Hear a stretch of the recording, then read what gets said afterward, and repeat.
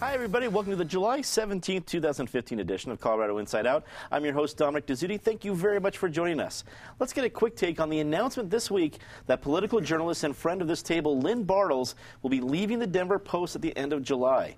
Bartels will become the communications director for the recently elected Secretary of State, Wayne Williams.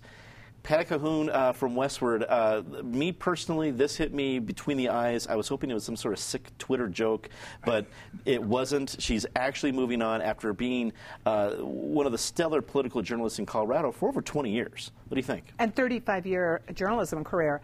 Lynn is great. I'm going to miss reading her every morning. And you would read her every morning because she worked so hard. She will work hard at the Secretary of State's office. That is definitely all of Colorado's gain because she'll be communicating not just with the 2 journalists left in Colorado, but she will be communicating, I think, with the public. So that'll be good. But we'll certainly miss her around this table, too. I could not agree with that more. David Kopel from the Penn Institute and DU Law School. What is all of Colorado's loss is Wayne Williams and his staff's gain. I got to tell you, he's was a fine guy to meet with during the Secretary of State debates, but probably bottom of my pool of offices that I thought Lynn might be getting to if she ever got out of the Denver Post. What did you think of the appointment? Well, when the place you're working at and you like, the Rocky Mountain News goes under, she was able to go to the Post, and it's not under, but it sure ain't rising either. I'm sure she's very happy ultimately with how the elections turned out, that Scott Gessler didn't run for re-election because I think she'll have an easier time as a public information officer. I also suspect that besides being purely the spokesperson to the public, that by her temperament and personality, she will be influential behind the scenes. So she will be telling Secretary Williams, you can't do that. Do you know how stupid that idea is? And she'll be very blunt about it in private, and whatever the Secretary decides, she'll explain well to the public. But I think she'll be a good advisor, besides being a good spokesperson. I agree. Penn Tate, attorney at Greenberg Traurig, also a longtime state lawmaker. Besides the shock from it, what did you think of the appointment, and how do you think it will be as Lynn Bartels' communications director? That's not something that really easily rolls off the tongue, at least for myself. What do you think? Well, in many ways, she was the communications director for the Denver Post on political issues. That's true. The shock value hasn't hit me so hard because I had a chance to see Lynn a couple days before the announcement, and she said she was contemplating the retirement. So when I actually saw it put out there, I wasn't that stunned. It's really the end of an era in terms of the type of political reporting we've seen in Colorado, particularly at the State House. But, congratulations to her. Congratulations to Wayne Williams. This is a huge get and pickup for him. And David is absolutely right. What she brings to the table is an institutional memory about state government that most people in state government just don't have now. So she'll be able to tell the Secretary of State very bluntly, this is a dumb idea, and here's why. And if you go do the research, you'll see why it didn't make sense before. And I think that only works to the benefit of Colorado and her citizens. I think she'll just be able to temper some of the discourse in state government, hopefully. But I wish her well, and congratulations. We'll miss being able to serve with her on panels here, though. Absolutely. And Ben Gelt, rounding out the panel, a public affairs consultant. I think Ben hit a very good point there about institutional memory, especially in the era of term limits, whether you like them or don't like them. There are a lot of new faces in the State House on a routine basis. There are new faces we'll be talking about later at the City Council level.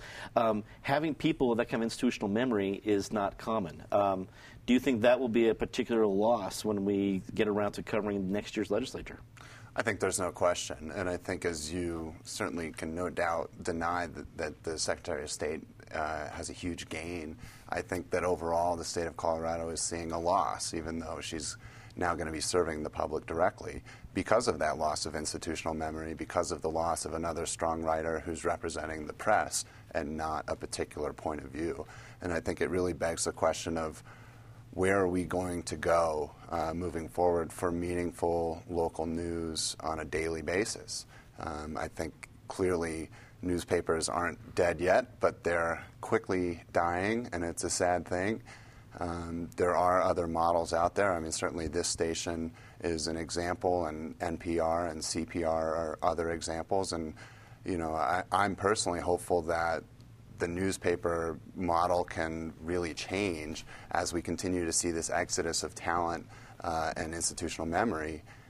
We need the change because the public overall needs to be served by a private entity and not being told directly by government agencies what's what, because there's always bias involved in that.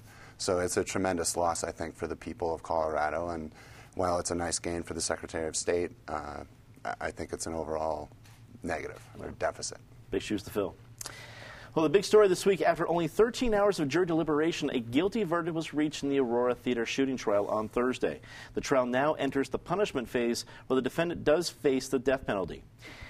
Patty, we were just talking about before the show started of who was surprised and not surprised at the speed. You and I were both surprised of how quickly the jury was able to turn this around. Not that there's a whole lot of doubt about guilt, but there's a lot of things to consider. I mean, they had hours and days, weeks of testimony. Besides the speed of the decision, what did you think about it coming to this resolution so far? Well, we had about as many weeks of testimony as we had hours of deliberation, so I was surprised. I was also, I have to say, pleasantly, although it's a hard word to even use in this, pleasantly surprised that the trial went as smoothly as it did. The coverage wasn't excessive. People generally behaved themselves. Nothing disastrous seemed to happen. It was speedier than we thought.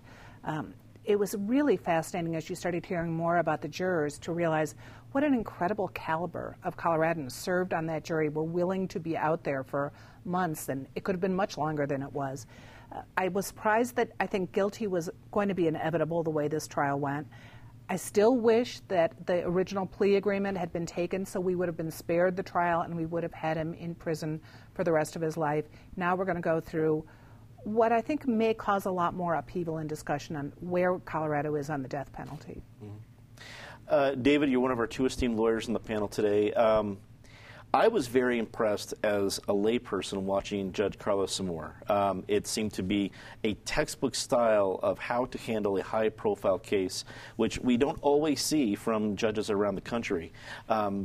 Did I see it accurately as a layperson? Oh, I think so. I think he was like Judge Mach, the federal judge who presided over the Timothy McVeigh trial for the Oklahoma City bombing, and the opposite of Judge Ito from the O.J. television, O.J. Simpson cable TV series we had a couple decades ago. The prosecution in this case had the burden of proving beyond a reasonable doubt that the defendant met the standard of sanity for this purpose, which is knowing right from wrong. On the one hand, you had conflicting testimony from psychiatrists on each side. On the other hand, you had unquestioned evidence of long-time deliberation, planning, and deception by the perpetrator. So it may be that the jury, taking that this was not an impulsive crime where somebody suddenly went into a psychotic phase and did something. That certainly happens with people who are mentally ill, that even taking into account the mental illness here, the long-term nature of it showed enough knowledge and responsibility that he can be held accountable. But I'd say if the verdict had come out the other way, I would also have deferred to the jury because they're the only ones who sat through the whole thing. Maybe the same folks in the media did, I suppose, too. But none of us at this table saw every minute of that trial, including every minute of the psychiatric testimony. So that's our great system of government, where 12 people with common sense and varied life experiences come together and decide collectively. Penn, you're our other esteemed lawyer. What did you think of the cases presented, and did that lead to the speed of the jury deliberations? You know, I think it did.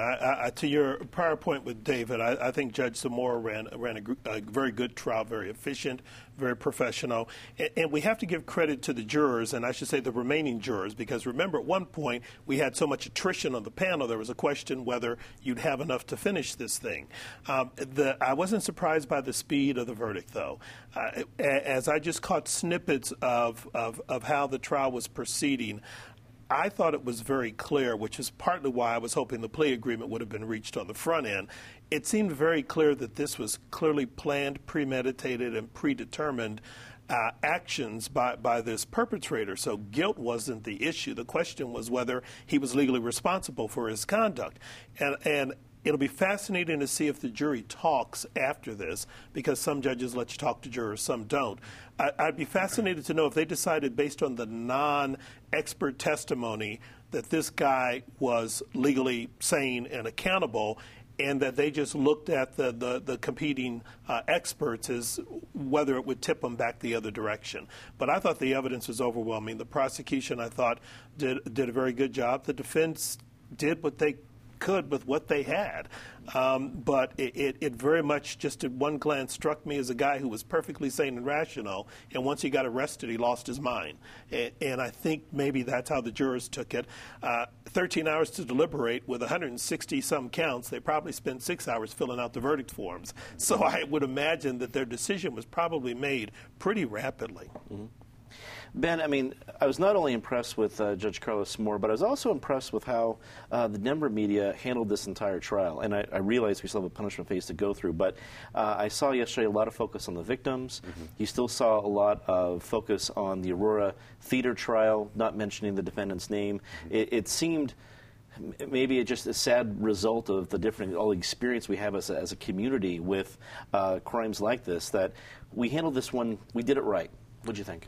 I would agree, and I would also agree with your supposition that it's based on experience. I thought as we learned the profiles of the individuals on the jury, and the foreman, of course, being a former Columbine student and friends with the perpetrators there, and also friends with some of the victims, we have gone through this before, and I think that our media has learned the lesson very clearly of how to treat these things and how sensitive it is. So I think that the media has done a remarkably good job of being sensitive, of trying to give coverage to the victims and their families and the fallout, as opposed to focusing on the perpetrator, which I think we see in the media and how these things repeat themselves. That is what a lot of these people are looking for, is that attention. So I think the media does deserve quite a bit of praise for their subtle coverage. Right.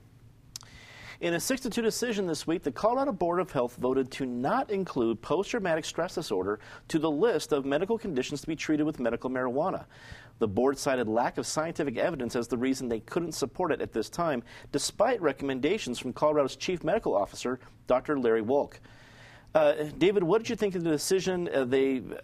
I guess I was surprised it just came down to this board. Do you think there's a way to appeal this? Is this the final word for a while? What do you think? No. The legislature in Maine in 2011 amended its medical marijuana law by saying specifically that it is allowed for PTSD, and I think that's what the legislature in Colorado should do as well. The board, in my view, was wrong because the medical marijuana was created in our state by a constitutional amendment of the people, and accordingly deserves to be interpreted broadly for its remedial purposes. It is true to say that there is not a lot of research on PTSD and medical marijuana because medical marijuana is on federal Schedule 1 in the Controlled Substances Act, which means it has, by definition, no possible medical marijuana, possible medical value. That is flat earth pharmacology. It's obviously wrong and completely unscientific. In fact, there is research that has nevertheless been done. First of all, there are rat and mice studies that have gotten very deeply into the brain chemistry of how medical marijuana helps with PTSD on rats and mice, done by Israeli scientists in journals such as Neuropsychopharmacology. And more to the point, close at hand, in New Mexico, where they legalized medical marijuana for PTSD, a doctor there did a study, which was published in Volume 46 in the Journal of Psychoactive Drugs, of 80 patients there who used medical marijuana once it was allowed in New Mexico for PTSD, and he found that there was an average 75% reduction in their PTSD problems with no adverse side effects. That's not the final study that could ever be done, but it's certainly enough where the board should have said that's enough for us to go forward in carrying out the will of the people with their constitutional amendment. For anyone that would ever doubt the kind of expertise we have in this panel, I challenge any other Colorado show out there to offer the word neuropsychopharmacology in their program like we have right here. Very impressive analysis there, David. Penn, do you think any legislators will take this up as something to consider next session? I mean, we have a lot of veterans in the state. We have the whole issue of the VA hospital. I think there's a lot of sympathy towards veterans getting some service, especially with something like this. I mean, medical marijuana, if we can have it for nearly anybody who can qualify for a lot of other illnesses, it seems appropriate here. What do you think? Before I answer your question, I have to say lightning is striking somewhere, because I agree with everything David Kopel just said, even the neuropsychological pharmacology. And Dominic, in answer to your question, yes. Clearly the legislature will step up and address this issue. I appreciate the position the board's in, but I really think they exalted form over substance here. And although the medical evidence isn't overwhelming, there is enough of it here that 2 of the board members voted to approve it. And frankly, the Colorado medical director recommended approval, and the rest of the board should have done it also. When you look at the totality of circumstances, a constitutional amendment, the population that's really affected by this, mostly veterans, or the debacle at the VA hospital where they aren't getting services at the new hospital and maybe never will. I don't want to be too pessimistic, but it sort of drags on forever. And the fact that we've already got medical and recreational marijuana. And why force people with a medical condition, a proven medical condition, to have to resort to what's probably the more expensive option rather than the option that's designed to deal with medical conditions? So with all due respect and deference to the board, they made a bad decision for all of the wrong reasons. And my hope earnestly is that this will either be HB 1001 or Senate Bill 1, and the legislature will fix this next session. Ben, as a public affairs consultant, is this something that if a state lawmaker was talking to you about what they should be tackling next year, would you advise them to get on board with this? Well, I also want to disclose that I'm a board member of a group called the Organic Cannabis Association, so I do have some involvement in the industry, mostly from a policy level and looking at how the plant is cultivated, which I think actually speaks directly to the medical efficacy of the plant. To answer your question directly, I think that it absolutely should be addressed. I think if you look at many of the symptoms within PTSD, they are things that are already allowed to be prescribed cannabis for. So it seems like there's some specious reasoning going on. And I do think that the legislature, this is a, slam dunk, softball, whatever you want to call it. This is an easy one to fix. It's easy to want to help veterans have more options to take care of themselves. And, frankly, regardless of the lack of medical research into this space, the voters have clearly stated that we want to have cannabis on the table as a medical option. We're a heavy veteran and military state, and it's really quite galling to see this kind of ruling come out. And as everybody else is saying, I suspect strongly that the legislature will correct it. Patty, wrap it up for us. Well, I will confess some conflict of interest here. I think it's possible Westwood accepts money from marijuana I've businesses. heard that rumor. Yeah. Although we treat it just like alcohol, we'll accept alcohol money too. Look, this is ridiculous. There has been enough research on this to show that PTSD is indeed helped by medical marijuana. The state just authorized $2 million to go to Dr. Sue Sisley of Arizona, who is doing the leading studies on PTSD with veterans. If someone can go in and say their ankle hurts and get medical marijuana, I don't see why they're going to fake PTSD. This is really an outrage, and I hope the legislature takes care of it. After hosting the state fair for 146 years, Pueblo may no longer be able to support the 11-day annual event. According to city officials, the fair at its current location is losing money each year and depends on tax subsidies. Penn, we seem to hear about this almost every year, at least every other year. Have we reached the end of the road with Pueblo hosting this, or is this normal problems that we always hear about the state fair?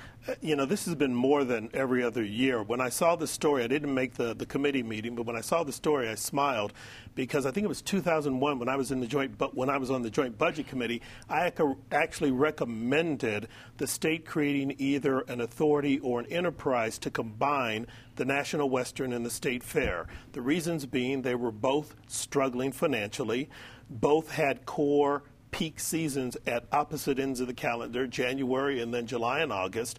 And it seemed that if we wanted to pay homage to the agricultural and Western heritage of the state through these institutions, then it was time to make a commitment to fund it and finance it to help Pueblo and the other private institutions that support these vehicles. This is not a surprise.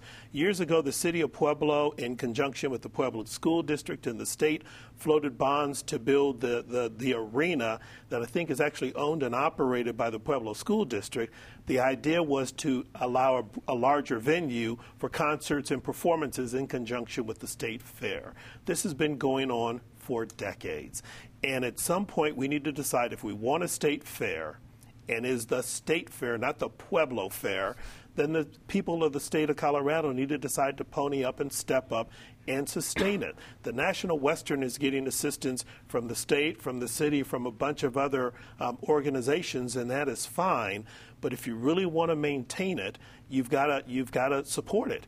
And I would argue that moving it from Pueblo is not the solution. The solution is to find a way to make it work in Pueblo.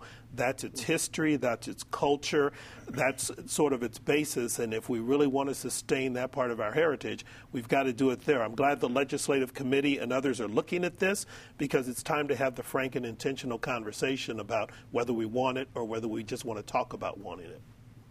Ben, should it stay in Pueblo? Should it come up here to the National Western Stock Show Complex? Should it go away? I think it should stay in Pueblo. I think we should keep it. I think it's an important part of the Western heritage that we have. Their mission is to help young people connect with agriculture and sort of sustain and build those communities. And I think that's a vital part of who we are as Coloradans and what makes up our economy and what makes up our brain density here. We have a lot of expertise in ag and bio and food, and that's a big part of it. I think, as I was researching this subject, I actually spent quite a bit of time looking at Frontier Days, which is another big Western event that happens 112 miles away from Denver as opposed to 102 in Pueblo. They have a different format in terms of some of their programming. They tend to have high-end country music singers and those sorts of things. I think really it comes down to how we manage it, how we look at it, and getting everybody engaged. I think that Pueblo recently did turn down, the voters rejected a ballot initiative there to have I think a half a cent tax to help fund the state fair in part.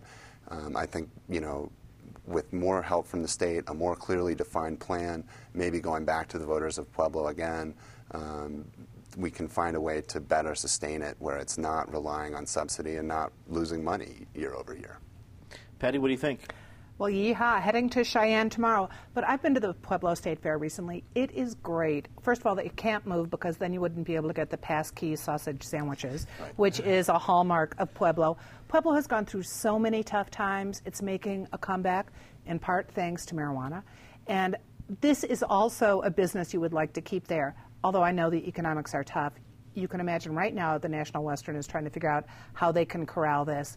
Better would be to take the same pie-in-the-sky economic studies that are being done for National Western, have those same people plan the state fair in Pueblo. They'll make it look good. Certainly the Optimist Club. David, wrap it up for us.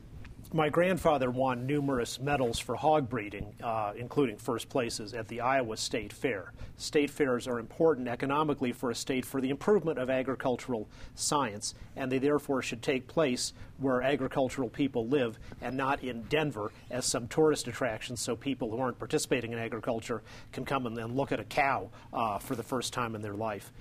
Many of the state fair's problems are inflicted from outside. Their energy costs have gone up from $500,000 a year to $1.2 million. That is purely the fault of the Ritter ETC anti-energy agenda of jacking up prices for electricity users for the benefit of eco feelings. Let's get to our favorite part of the show, Disgrace of the Week. Patty, as always, start us off. One Connor Ward, who was a little poggled at the Renaissance Festival last weekend, ran off, stole a sword, and was tackled by two wenches. You have to love the fact that Colorado now, this went viral around the world, that Colorado women look very, very tough. Absolutely. David. Among the many lies in the sale to the public of the Iran appeasement program is that there is going to be anytime, anywhere inspections.